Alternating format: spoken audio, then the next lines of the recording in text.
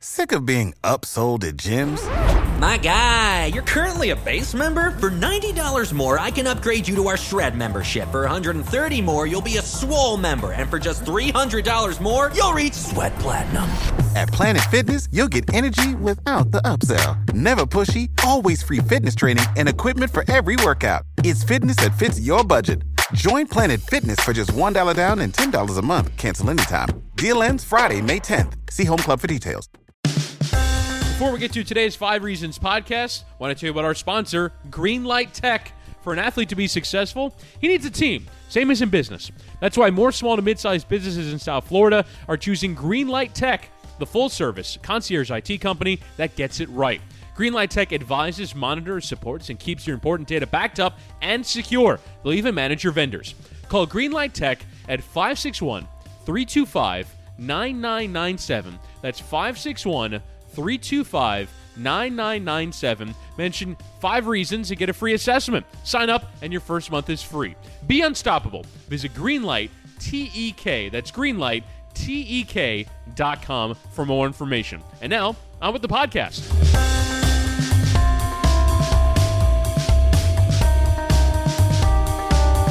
Welcome into episode 61 of the 5 Reasons podcast. I'm Ethan Skolnick here, as always, with Chris Whittingham. Thank you for finding us. You can get us always on iTunes. Also, if you are an Android person, Google Play is the best way. You can also find us on our hosting app, Podbean. That has all of the podcasts in our network grouped together. So if you want to take that extra step, it is definitely worth it. And there you can find Miami Heat Beat, 3 yards per carry, the Balls Cast, take you into your weekend every Friday. And also my partner here, Chris Whittingham, hosts Pitch Invasion, and that's really heating up now as the World Cup is about to start. And in fact, next week, we're going to have a special World Cup preview episode on our feed here at 5 Reasons Sports. More stuff coming, so check out the Twitter feed at 5 Reasons Sports. That's the number 5, including details about our Fish Tank podcast with OJ McDuffie that's going to be starting in July. All right, Chris, we've been taking a lot of guests here lately on the pod, but I thought I could handle this one with you because you and I both covered the LeBron James era here in Miami.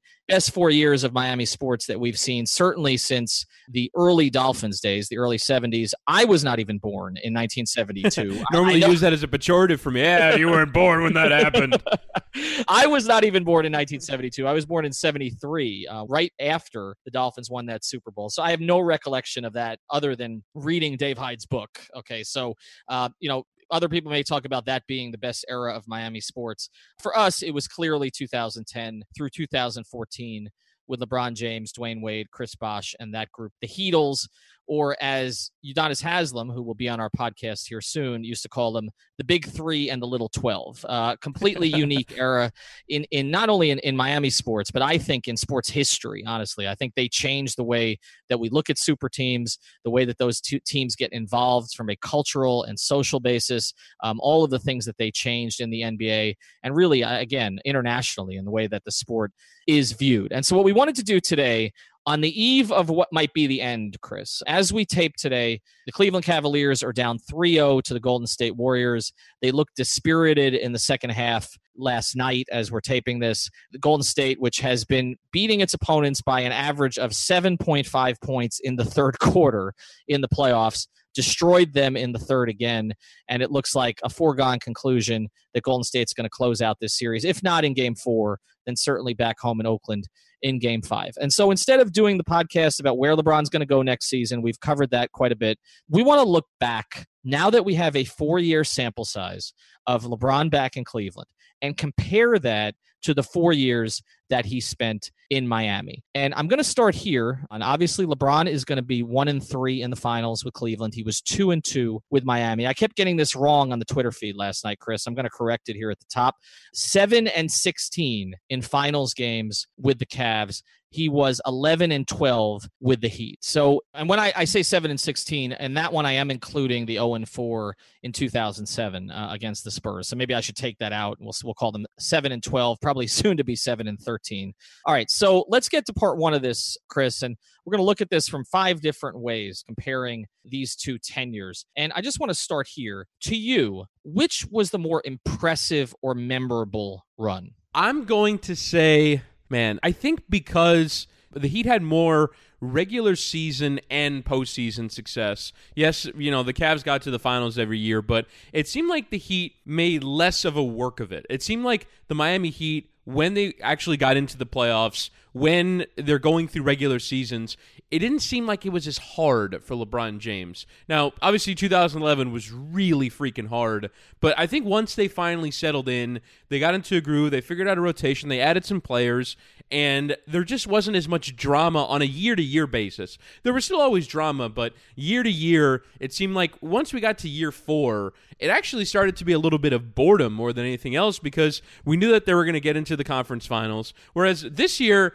Cleveland has had a significant amount of doubt that they were going to get to the finals, and then when they were in it, it never seemed like they were going to win the championship, whereas you always felt like when Miami got into the finals that they were going to win the championship. So from an individual point of view, you can say that he has done more amazing things in Cleveland, getting the 2015 finals to 6 games, coming back from 3-1 down to win in 2016. And then you have 2018 this year where he's probably going to get swept, and yet it might be some of his best work in the finals that he's ever put in his career. So from an individual point of view, you can say that what he's had to achieve because he was handicapped more in Cleveland than he was in Miami has been better. But I think in Miami, as a team success, it was a more regular and consistent achievement. I think when you look at this from a most impressive standpoint, and we're going to touch on most challenging in a second, and I think when we get into most challenging, we're going to get into kind of the elephant in the room here, which is that the best opponent that he's ever had to play in the finals, he's had to play with Cleveland, and he's had to play that opponent 4 times. And I don't know, man. The 2014 Spurs in their pomp were pretty damn good. Yeah, yes. They were. I don't know if they're going to go down as a historically great team. Right, because they can never follow up on it because Kawhi got hurt. Correct. But I think, this team, obviously, this Warriors team he's facing is historically great, and I want to break that down a little bit in part 2. But when we talk about most impressive and most memorable, I did this a little bit last night on the @5Reasons Sports Twitter feed, just off the top of my head, trying to come up with memories from Miami and memories from Cleveland. And I'm going to leave sort of the silly fun ones out for now because we're going to get into that in another part here. But in terms of the basketball ones, the ones that come to mind for me most for LeBron, the Game 6 in Boston to me is first. And I actually saw a tweet from, I can't remember the feed, but one of the NBA feeds that I follow that basically asked if this accomplishment that LeBron's doing now, getting this team to the finals, was going to rank in his top 5 all time. And his other 5 were all things he did while in Cleveland. They were the 25 points against Detroit at the end of the game. There were the block. It was like the Miami era had completely been whitewashed. And I don't know how you can include the Game 6 in Boston as one of, if not the top or even top 3 accomplishment in his career, certainly in the top 5. I mean, if you go back to the circumstances of that, Chris, I remember sitting at a bar in Boston the night before that game, answering tweets from people.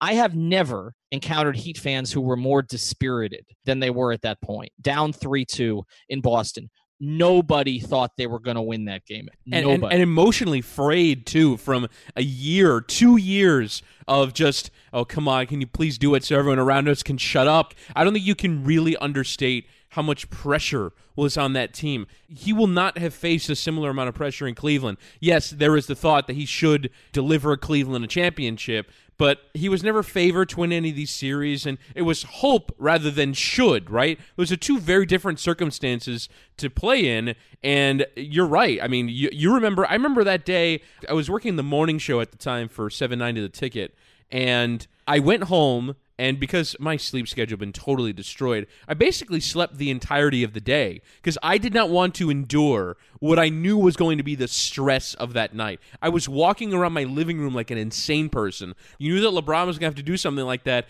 And for you to, I'd go from that to a sense of comfort from like the opening 3 minutes of the game, like, oh, LeBron's going to do this, isn't he? Yeah, no question. And to go into it a little bit deeper here, I remember the shoot-around before that game and sitting there with some of the other beat guys at the time, Joe Goodman and Ira and some of the others. And the conversation at that shoot-around before that Game 6 was, how are they going to fire Spoelstra? How are they going to fire Spoelstra, and when are they going to trade Bosh? I mean, that was the conversation. Yep. Those were assumptions at that point because he had not won yet. it was not going to get blamed on him. Somebody was going to have to go. And we thought the two somebodies, whether they were deserving or not, were going to be Eric Spoelstra and Chris Bosh, and they were going to have to shake up the entire team.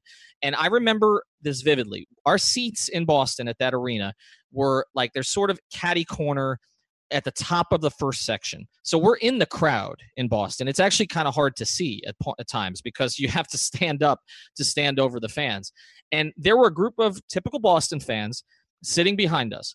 And they started that game taunting him, the usual stuff about his mother, about his wife, about all the stuff that happens to LeBron in Boston, okay? Just constant. Just normal. They normal. started talking about his wife and his mother. The usual. The usual chowderhead stuff, right? Like that was going on during the entire game or at the start of the game. And my column that night was not actually about what was going on the floor. It was about what was going on in the crowd. Because what happened over the course of that game was they went through the 5 stages of grief, okay, until they finally got to acceptance. And by the third quarter, it was, LeBron, stop. Please stop. Don't do this to us. Why are you doing this to us? I have to find the column. It's somewhere on the internet. Until halfway through the fourth quarter where they left. He broke Boston that night. And so I think to not put that in the top 5 accomplishments of his career, considering what was going on, I think is a little bit crazy. To go through some of the other basketball accomplishments, we're going to get to some of the fun stuff. The 27-game winning streak. What people forget about that was that they lose in Chicago. They have the Danny Ainge shut the bleep up moment, right? Mm-hmm. And then the next game, we're in New Orleans, and that night LeBron has 6 threes in the first half. I mean, it was just insane the way that he played during that period of time. The 61 against Charlotte. That's right. Has not had a game quite like that with Cleveland. The killing Jason Terry moment in Boston, right? That one jumps out right away. Jumping over John Lucas III. Yeah, I don't feel, has he dunked on people in that way in Cleveland? There's been one or two. I mean, last night's actually was kind of freaking great, awesome yes. when he threw it off the backboard to himself in a finals game. Yes, and there again of those accomplishments that he had, the 2012-2013 season as a whole. Yeah. The efficiency during that year, to me, it's one of the greatest single seasons in NBA history. It's a top 5 NBA single season. I don't know that he's had that in Cleveland because at that point he was still trying on defense, right? He was upset. I remember he was really upset, and I'll admit to this. I voted for Marc Gasol that year, and I had a vote, and I voted for Marc Gasol for Defensive Player of the Year. And I remember we had to ask LeBron about the Defensive Player of the Year vote, and he kind of stared a couple of us down because I think he knew we had votes. Okay, I never really released it publicly, and I don't know why I did it. I think I got bamboozled by some of the analytics folks on Twitter because there was a big Gasol push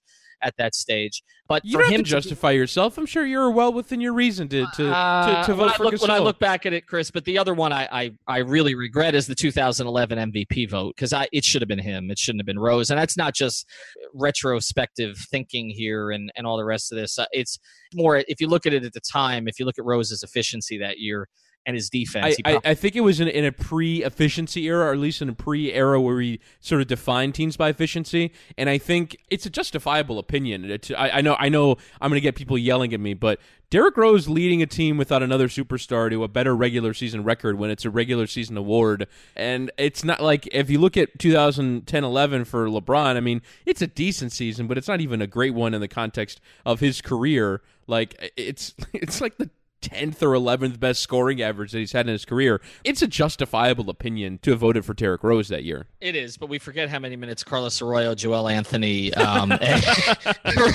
Zildrunas, Ilgauskas, and Jamal McGlure played that season. So I think when you look back at it that way, you can certainly justify it's the LeBron. It's the 11th best scoring average of his career. That's kind of insane when you think about it. Which is crazy. But getting to this impressive thing when it comes to LeBron, I guess, and maybe I haven't followed it quite as closely. I covered, in pretty much every day up there in 2014-15, but not as many of the basketball moments sort of jump out as the ones we've mentioned in Miami. And of course, there've been other stuff. There was the 2 weeks he took off that first season in Cleveland, basically came down to Miami, just needed a mental and physical break. That kind of stuff would never have happened when he was playing for the Heat. Certainly wasn't going to go up to Akron to train when he was living in Miami. I mean, I just keep coming back to the finals with him in Cleveland, and not so much the regular seasons, right? Like the down 3-1 against Golden State is obviously the big one, but also, what he did in the 2015 finals, you mentioned that, was incredibly impressive. I mean, James Jones and Matthew Dellavedova were like they were getting steady minutes in that series. Dellavedova averaged, I think, 30 minutes a game in that final series, with Kyrie out after game one and Love already out. So I would say in terms of his overall body of work, it's more impressive in Miami, with the exception of one thing, Chris, and we have to account for this, is he never had a meltdown in Cleveland, at least during this tenure. We can argue about what happened against Boston in 2010, but he's never had a meltdown this time around like he had in the 2011 finals. And I feel like he's had more great basketball moments in Miami than he's had this time in Cleveland.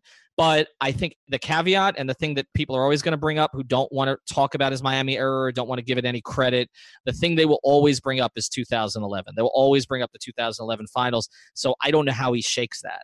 And to me, if you're just saying what's the biggest accomplishment of his career, it's coming back from 3-1 down to beat a 73-win team to win the NBA Finals. And as much as Heat fans would maybe try and argue something that happened here in Miami, whether it's needing a shot from Ray Allen or, basically coming back from the brink in order to win games 6 and 7 in Miami, man, coming back from 3-1 down against that team, even with Draymond Green, kicking people in the balls and figuring out ways to ruin that series, it's a monumental achievement. And incompetence prior to your arrival is maybe not something you should get credit for, but he delivered a city a championship that hadn't won since the 60s. So I do think that the total achievement of winning that finals, if you're saying what's the one, then it's probably that accomplishment. But like you said, in the bigger picture, I think individually, collectively, it was better in Miami. But the singular achievement of winning the 2016 championship for a city that had won 50 years, back from 3-1 down against a team that had won 73 regular season games, I think that's the biggest accomplishment of his career. Yeah, it's hard to argue with that. So I'll give you that. So we'll kind of split the difference here a little bit. I guess it's a nudge towards Cleveland because of that. So let's get to part 2 here. And we touched on this a little bit already, but I want to get into most challenging and what he had to face in the two situations. And we're going to touch a little later on sort of how much of what's happened in the fourth year with both teams was his fault, because I think there's a big difference there in terms of how much was his fault in Miami as opposed to how much has been his fault in Cleveland. But as far as most challenging, I mean, it starts here, and it is the team that he sees on the other side in the finals. And I'm with you about that San Antonio team. It's a really underrated team, and with arguably the best coach in NBA history. But you can't put that team, or even an extraordinarily talented Oklahoma City team that just wasn't ready at that point, and certainly not the Dallas team that he lost to in 2011 that had one star who was kind of on the back edge of his prime. Those four teams, if you put them together collectively, don't compare to what the Warriors have presented to Cleveland and to him over the past 4 years. So from that perspective, the Cleveland situation has been more challenging. Now, I want to touch on roster building here a little later also, but I think as far as the other elements of making something more challenging, I think the off-the-court stuff was much more challenging 100%. Not even close, right? In terms of what, he dealt with in every arena he went into, particularly the first year, but it never really let up completely. But it wasn't just the arena, Chris. It was the circus, the media circus. I mean, and I can speak to this kind of uniquely because I was with him every day the first season he was in Miami, and I was with him most every day the first season he went back to Cleveland. And there was no comparison from a media perspective. I mean, was there more media in Cleveland than there had been when he was gone? Of course. But I go back to the first press conference that they had, not the smoke show at the arena, which obviously was sort of a different experience, but the first media day presser that they had it at University of Miami. And they had Bosh, LeBron, and Wade all sitting at a table. It was at the Fieldhouse. And LeBron was sitting there on the end Dwayne was in the middle and Bosh was on the other end. And LeBron spent the entire time tapping his fingers on the table, looking down, looking around. He looked nervous. He looked like he didn't really know what he had just done. And I remember Dwayne having to take the mic and sort of direct traffic for him, which Dwayne did a lot that first year, by the way, to try to make things easier on LeBron. And I remember having a conversation with Dwayne where he said, and I wrote this up in a story, Dwayne wanted to win a title more for LeBron than for himself that first year because of what LeBron was facing. And so the media crush, there was none of that in Cleveland. I was up there for their first media day, and their first media day with LeBron back in 2014 reminded me of a standard Miami Heat media day without LeBron.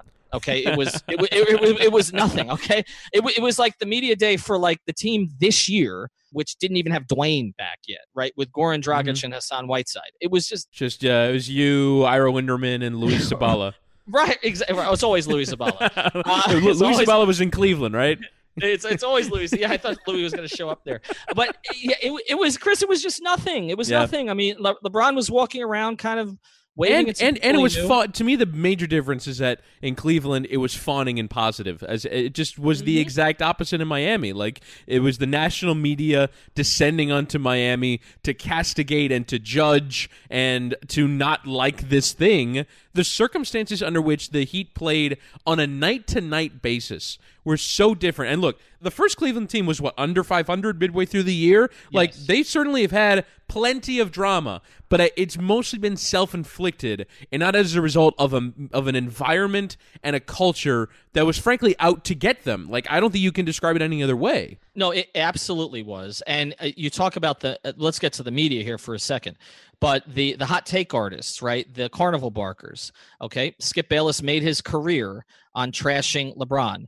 Jason Whitlock, Colin Cowherd, that echo chamber was all over him for everything, okay? And to the point where there was a regular season game in Indiana during the third year of this, and I remember the national media descending on this game in Indianapolis in the middle of the season, and ESPN was doing live hits outside the arena. Nothing happened like that with LeBron with the Cavs in the regular season. Certainly not that first year that I was there. And the other thing about it, Chris, is the Warriors played a big fact in this too, because when the Heat built that Heatles thing, there was no Warriors foil, right? Like the best team in the league other than them during that period of time was probably San Antonio and a sort of a budding Oklahoma City. Two teams in small NBA markets. And OKC, a team you didn't really know what that was going to become yet.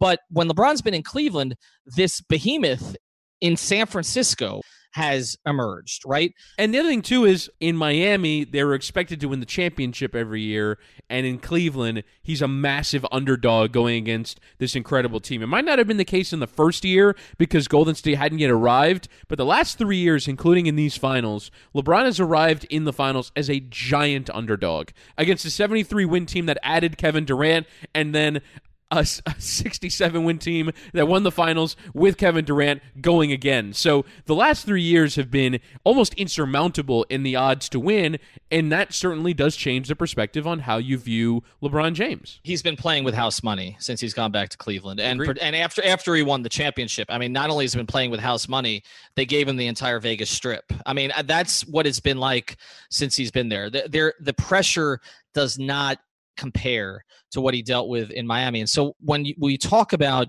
what's most impressive for him and what's most challenging, you have to take that into account, that he did what he did in Miami in the middle of a furnace, basically. Yeah. For the first, certainly that first year, and for the first half of that second year, until there was the lockout too, which played into a little bit of it because that created this compressed schedule where it was like this death march to, is LeBron going to be able to get over the top this year?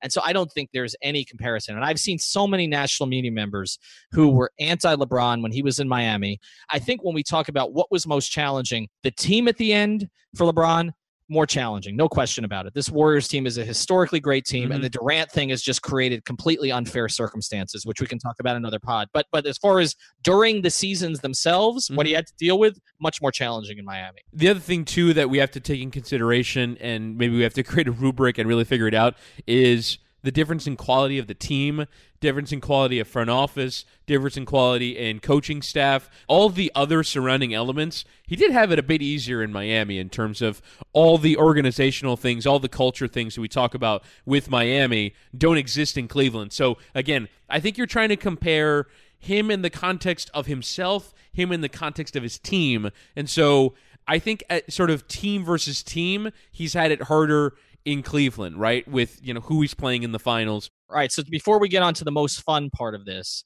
again, is this a split decision? Because I do feel like, the end game here was more challenging for LeBron in Cleveland, but I think everything leading up to that was more challenging with Miami. I think it's if this is a boxing scorecard, it would be a split decision. I'm going to go 7-5 in favor of Cleveland. Okay. All right. So that's because of the Golden State thing. I think I'll go the other Golden direction State and the team and, the lack of, obviously Love and Irving were meant to be the original plan. Irving goes, but just all the other stuff that you have to deal with. Like, there was still plenty of drama and there was still, not as good of a team and structure in Cleveland as it was in Miami. I'm going to go with Miami on this in a split 7-5 decision. And for this one reason, because knowing LeBron a little bit, the media stuff was really challenging for him. And the perception of him as a villain was really challenging for him. And like you said, it was so challenging that it led to one of the most otherwise inexplicable personal collapses we've seen in sports. I think that 2011 finals is something that we're going to try to get into when we have Heat guests on to try to figure out exactly what happened during that series. Because I can't believe it was just one Greg Doyle question that sent him over the edge. We'll get back to our conversation about LeBron James and his Heat and Cavaliers tenures. But first, a word from one of our new sponsors. That sponsor is miss-inc.com. That's miss-inc.com.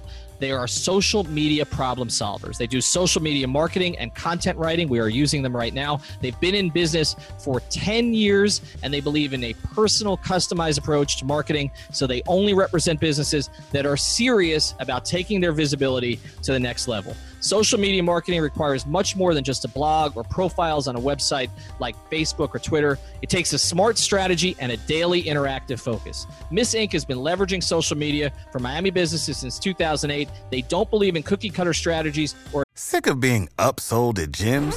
My guy, you're currently a base member? For $90 more, I can upgrade you to our Shred membership. For $130 more, you'll be a Swole member. And for just $300 more, you'll reach Sweat Platinum.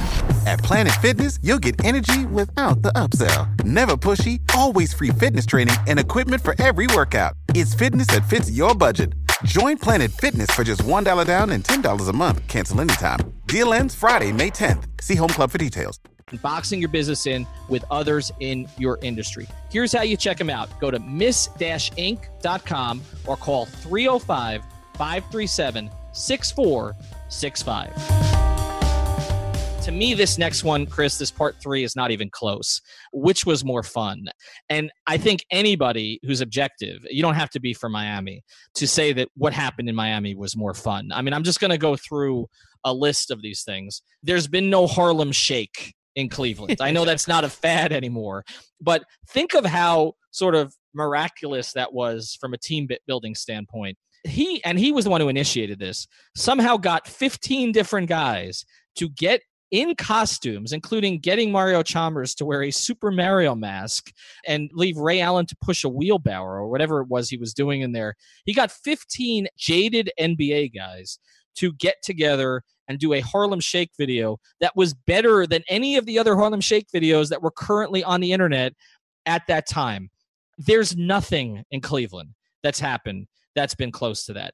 And even the controversies were more interesting in Miami. Bumpgate was eminently more interesting than anything that's happened in Cleveland. Remember Crygate? That was when Eric Spoelstra revealed that 3 guys were crying in the locker room after a home loss to Chicago during a 5-game losing streak in 2010, 2011. LeBron was one of those guys, by the way. And I know who the other 2 were also. But LeBron basically, it wasn't like he was crying out of sadness. He got so passionate during a speech in there that he was tearing up. So that's what Spoelstra was referencing. The Ainge shut the fuck up moment, okay? Nothing Okay, where that will make me laugh for the rest of my life. It is one of the funniest things that's ever happened in South Florida sports. Oh, no doubt. Where Tim Donovan walks outside the locker room and says, "This is a message from Pat," and pulls four of us together, and we had to ask him to repeat it to make sure that's what Pat actually wanted to say. And when we walked into the locker room, LeBron was scrolling Twitter while Mike Mancias was working on him and smiling about what Riley had said to Ainge. Ending Linsanity that night, okay, and what Chalmers and Cole did, but with LeBron's kind of influence on all that after LeBron had been asked about like Jeremy Lin being the next great player in the league for 2 months. The first return to Cleveland was, I mean, it was scary. It was That dangerous. wasn't fun. That wasn't fun. It was fun from like a neutral's point of view, like, holy crap, like someone actually might throw a battery at LeBron James, like just sort of the spectacle of it. But that was not fun for him. Oh, no, not for him. But when you look back at it in retrospect, I mean, he destroyed them that night. I mean, he beat them by 30. So is the question we're trying to answer which was more fun for LeBron or which was more fun for us? For us, Okay, just all right, in general. got it. Sure. What was more fun in terms of these kind of memorable moments? And beyond that, and this wasn't a fun moment by any means, but if you just look at sort of cultural impact of that team, organizing the entire team to get together in a ballroom in Chicago and take a very dramatic photo of all the players in hoodies in support of Trayvon Martin. Like, I'm just trying to figure out in Cleveland. You could almost broaden out the idea to more memorable, right? Oh, how many for sure. how many memorable moments were there in Miami? And maybe it's because we're based in Miami, we remember all these events, but I don't remember these sorts of things happening. I mean, I remember fit in or fit out, but Right. I don't remember too many things that were either fun or impactful. No, and I tried to make a list of these yesterday, Chris, to be fair. And again, I was there that first year. Mm-hmm. The funniest thing that happened the first year was honestly just David Blatt. Like, I mean, He's a fighter pilot.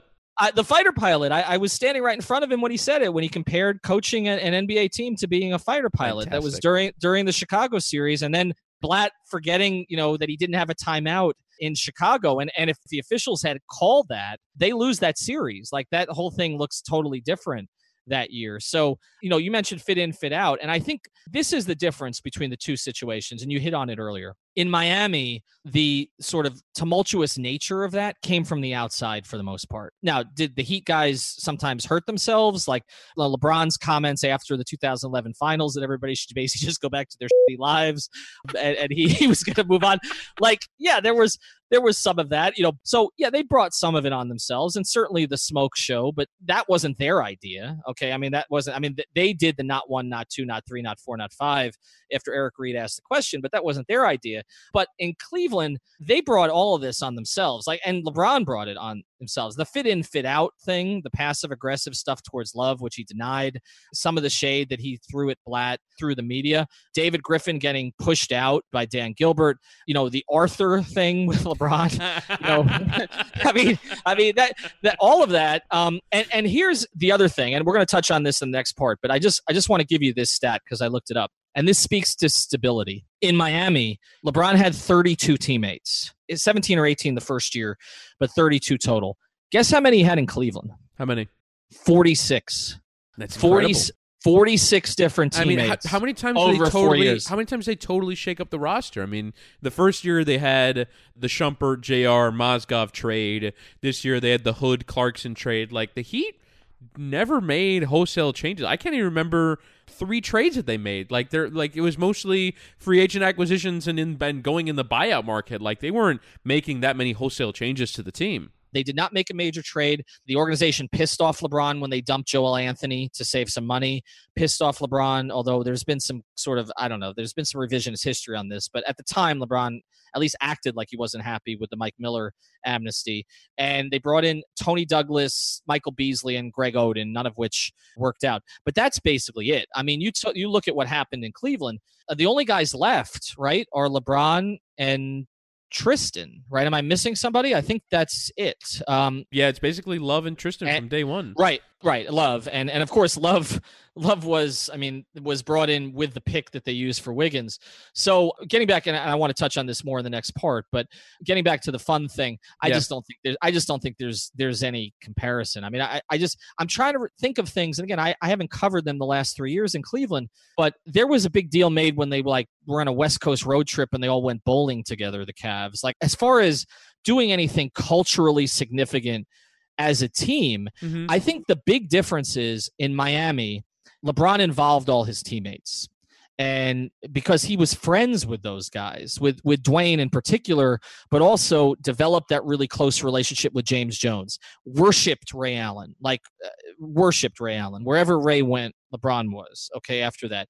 Mike Miller, okay, again, by the time Mike got to Cleveland, he was broken and wasn't playing, and so he was it was basically him and James Jones were like Waldorf and Astoria from The Muppet Show. They were just like sort of sitting in the locker room commenting on everybody. That's a really old reference. I apologize, Chris. But I just let it go. I don't know a word you just said. Somebody over 45 on the listening to the podcast will understand. But when he was in Miami, like, they seemed to genuinely like each other. Like, that team in 2012, 2011 was the closest team that I'd ever covered, and was the smartest team that I ever covered. When you take a look at guys like Bosh and Ray Allen and James Jones and some of the players that they had in that locker room, and even his relationship with Mario. Like, I mean, he would trash Mario, but remember the day that LeBron was killing Mario on the sidelines and then apologized afterwards because he realized he was wrong? Like, Mario Chalmers by himself was infinitely more fun than any player that the Cavs. Let's not get crazy. Crazy. Well, I know you're feeling on that, but don't give me J.R. Smith on that, because I think. Oh, come on! You don't think J.R. Smith's more fun to the rest of the league, to the rest of the country than Mario Chalmers is? Come on, J.R. Smith's one of the most fun characters we've had in the league in the last 15 years. So, well, J.R. did, after shooting about 3 of 47 in the finals in 2015, did hoverboard out of the arena. Was I think trying to get the pipe and taking a picture of a woman's butt preceded Cleveland. I don't think those things happen in Cleveland, but still, I mean, J.R. Smith going around without a shirt on for like 3 weeks was pretty damn fun. I would say, just very quickly here, if you're looking at big picture fun, I think the nation enjoyed LeBron winning for Cleveland more than they enjoyed anything that happened here in Miami, just from how good they felt for a city that hadn't won for a while. It makes me roll my eyes and it makes me hate it, but I do think that they like that more than anything that happened here. And if we're going to give credit for LeBron being socially conscious, going after the president, calling him a bum is one way. Now, again, that's not fun for everybody, but certainly using his voice. And to me, actually, this is something that goes under the radar a bit. He uses his Instagram, he turns it over to kids. Now, he says that he does not use social media during the playoffs. Maybe it's his team that's doing this. But he basically has decided to give his social media, his Instagram story, to kids. They explain a cause that they're working on for 4 or 5 Instagram stories, and then at the end, LeBron links to their cause, right? And for me, that's such a just incredible use of his platform to basically turn over, like, I'll check it, like how many millions of followers he has on Instagram, but just deciding to turn over his platform to kids who are trying to do good is, to me, one of the things that's gone under the radar. He's at 38.2 million followers. It's called, by the way, Always Believe is the name of the campaign.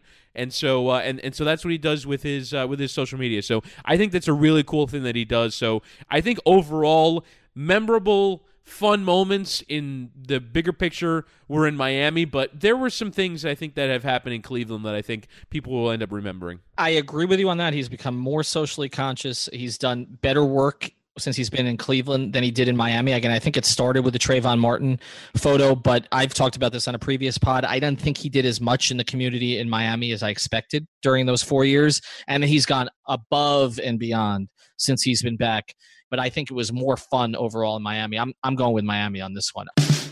While we have a minute here, I want to introduce you to what's going on with the 5 Reasons Sports Network. We started with one podcast, the 5 Reasons flagship, that's hosted by myself, Ethan Skolnick, along with Chris Whittingham. But Chris, since then, we've added 4 more. Yes, we have, Ethan. We have, for the Miami Heat fans out there, we have Miami Heat Beat, 3 yards per carry, a juggernaut of a Dolphins podcast. Simon Clancy, CK Parrott, Uptown Report on Twitter, doing a brilliant job there. Ballscast with Chris Joseph and Slim. He does not go by a name, he merely goes by Slim. And then we have Pitch Invasion, which I host, is a soccer podcast. We're going to be going strong during the World Cup.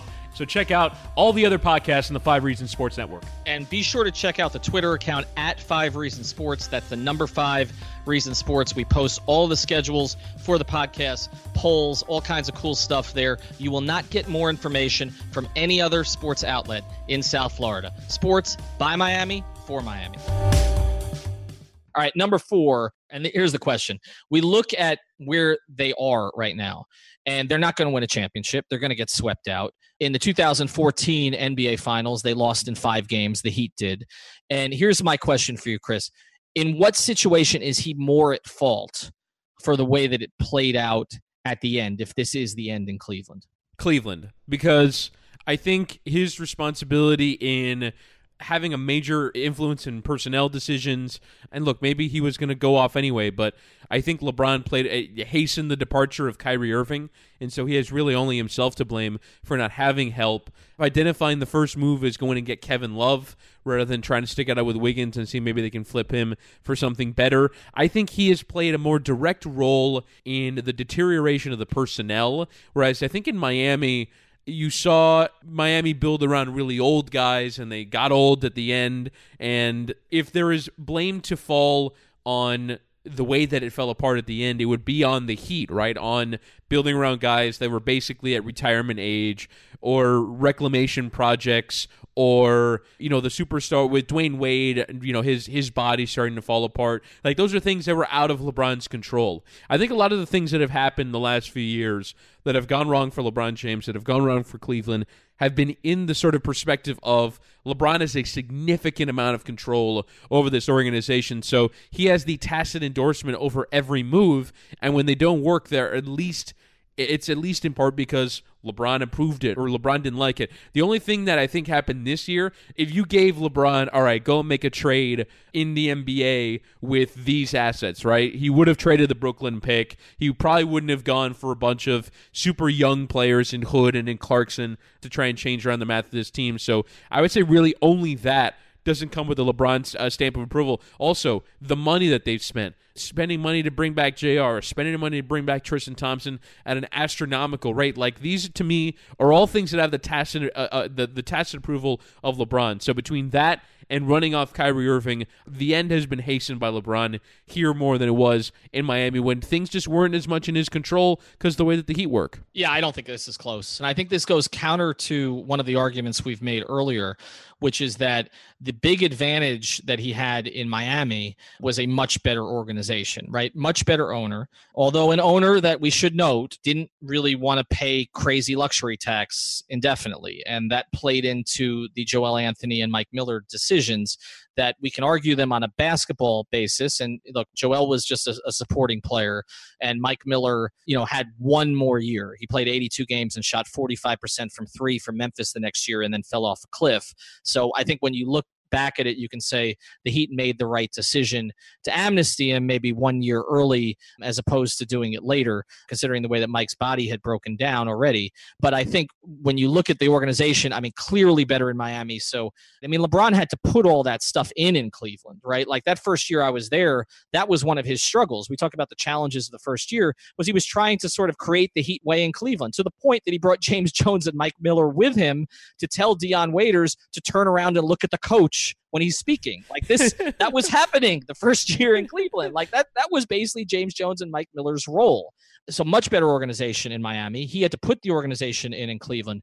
But as far as the personnel moves, there's no competition because LeBron had very little influence in Miami. When you look at the totality of the moves that were made, LeBron had big influence in the trades that David Griffin made, to get rid of Waiters and bring in JR, Mozgov, and Shumpert during the 2014-15 season. And the other thing about this, and this should not be understated, in Miami, LeBron had a long-term deal, right? He had a 6-year deal that had a 4th-year opt-out. Now, he insisted, and as did Bosh, as did Wade, on that 4th-year opt-out. And that is what cost the Heat all those draft picks, right? The 2 picks to Cleveland, the 2 picks to Toronto, because those guys wanted the 6th year. Bosh and LeBron wanted the 6th year when you could give 6 years out at that time. But there was at least a 4-year commitment between LeBron and the Heat. In Cleveland, there's never been a 4-year commitment because he keeps going year to year. And that has made it harder. It's already harder to get people to go to that godforsaken place than it is to get them to come to Miami.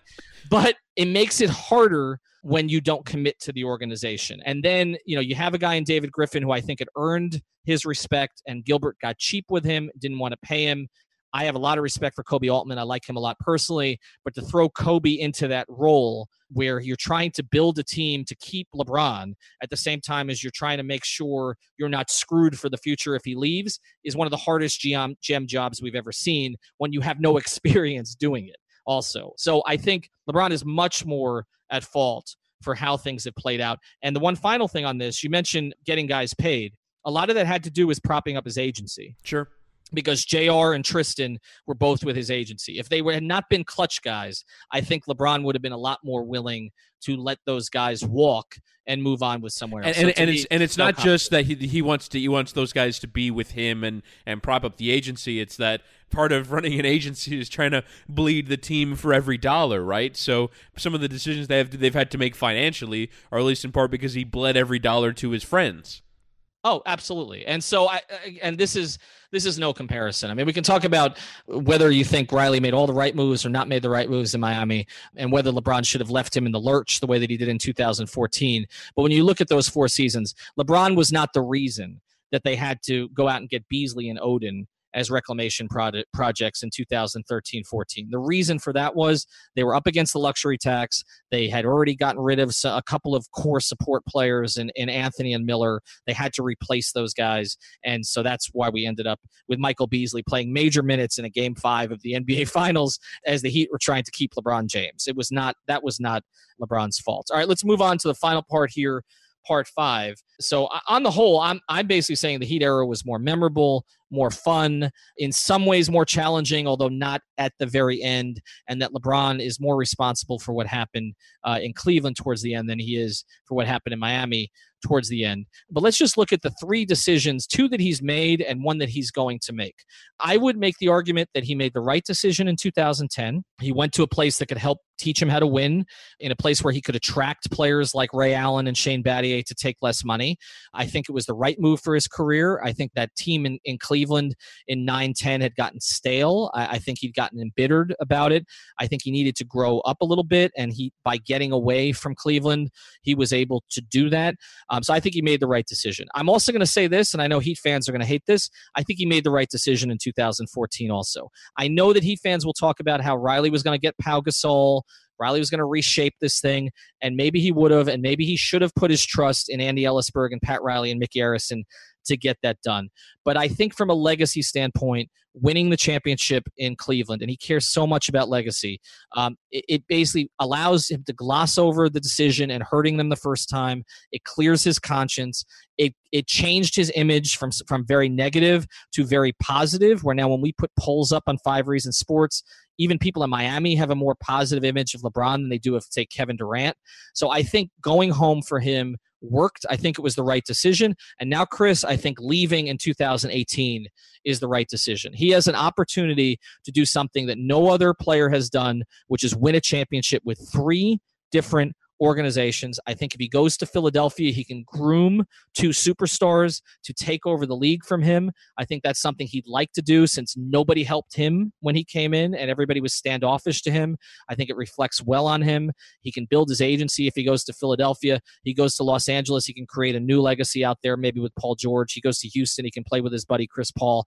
I think now the right decision is to leave, and I think he's made the right decision the past 2 times. I would say 2014, obviously, he tried to define his career by winning one for Cleveland, right? And I think he shaped the narrative, and he did so brilliantly. But I do think, and look, no one could have seen Golden State coming, but I do think that he would have had a better chance to win more in Miami. Now, it could have ended up being the same. It could have ended up being 1-3 in Miami too, right? But I do think that if the goal for him was to have been the best player to have ever lived, then he could have done more towards that effort in Miami than he's done in Cleveland, right? Because he's going to end up 3-6 in the finals, and I just don't think that he put himself on the best possible team. Now, whether or not that was Miami or whether or not that was somebody else, like maybe he could have gone somewhere else to play for the best possible team, but even at the time playing with Kyrie and Kevin Love, like that wasn't going to be the best possible basketball situation for him to go and win multiple championships. And so I do think that if you're looking at it through just that prism, I think that at this point, year 15, the Jordan-LeBron comparisons have begun in earnest, and they should be had in earnest because LeBron has had an incredible career. And so if you're viewing it through that prism, I think Miami was the right place to go just about in 2010 to go and win championships. Obviously, that's why he made it.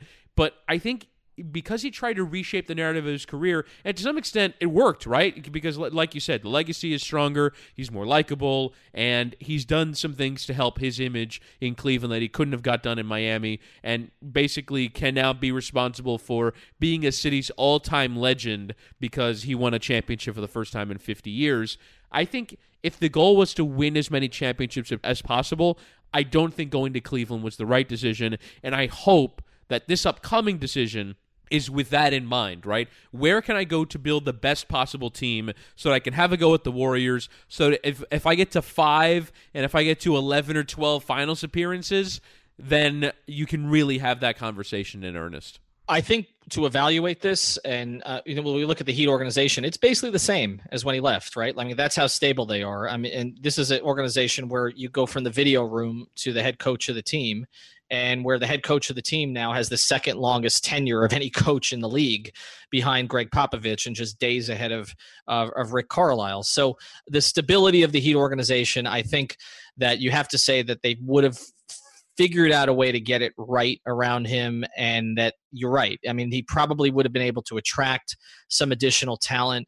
I didn't like the way it backslid that last year. I think that there were priorities that the organization had that were not just winning at that point. And I think when you had Pat Riley talking about wanting this team to stay together and for everybody to be at everybody's barbecues someday, and at the same time you're amnestying players to avoid tax, or at least paying as much tax. Let's be a little bit fair to them, though. The league got so mad at them that they changed the rules and made it more punitive to keep it together, right? Yes. Like if Dan Gilbert doesn't throw a hissy fit in the middle of the Big Three era, then maybe it would have stayed together, or maybe this would still be together. Yes, that's true. I mean, that's the great irony of this, right? Like that Dan Gilbert was the one that pitched that hissy fit, and then Dan Gilbert, as a result, has had to pay so much more in luxury tax to try to keep LeBron. It's been $100 million mistake. Right. I mean, it's boomeranged on him. Now, of course, he was able to get LeBron in the first place in part because of that, and so the franchise value has gone up by way more than $100 million. So I guess that you make that trade-off, and Gilbert's been able to do more development downtown with a casino and other things like that. Like there's other ways that he's brought in revenue as a result. But yeah, it was his hissy fit, and that's why Mickey Arison had the most to gain by the lockout ending because he had the best team, but he's the one who filed the protest vote against ending the lockout because he didn't like the way that they had created these penalties to keep a team together. And it was totally mean-spirited by other teams. And so, yes, the Heat were up against it in that way. It was completely unfair. And I think you can say that if you gave Riley enough time, he would have figured some things out. I don't think his plan in 2014 was wide-eyed enough. There was an assumption that LeBron was coming back, and so they made moves based on that. And we look at the McRoberts and Granger moves in particular, and even the Gasol move, which the Gasol move, Powell was kind of on the very edge of his prime, but that's the kind of move you make when you're just trying to extend something for another year or two. They sort of lost the vision at some point. They were not adding young players to the system. So I think Riley had this incredible vision for 2010, but didn't really have a vision for how to reshape it in 2014. And so I don't know if he would have been able to sort of create a lasting thing with LeBron. And the one thing we're missing here as we close, Dwayne's body was breaking down too. And that's a big part of this. And what Dwayne has done the past couple of years is remarkable because when he couldn't even practice, he couldn't play back-to-backs. You couldn't count on him to be in the lineup. They had to stick Tony Douglas in as a part-time starter. Those things were happening at that time, and that makes you question a little bit if they were not going to move on from Dwayne, how were they going to get the other players to sort of be better than, say, even Kyrie was for those first couple of seasons. All right, thanks for listening today. Again, follow us at 5 Reasons Sports. We'll be taping more NBA episodes, big World Cup preview coming next week, and we are planning a Heat Stories episode with Udonis Haslem, which should be a lot of fun, and maybe we'll get into some of this with him as well. Have a great day.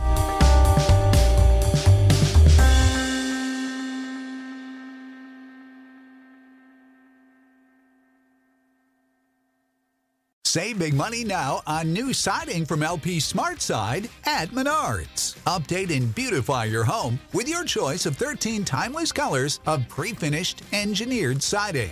It's durable and includes a Sherwin-Williams factory finish paint warranty that means no painting for years to come. View our entire selection of siding from LP SmartSide today. And don't forget to check out our flyer on Menards.com for all the great deals happening now. Save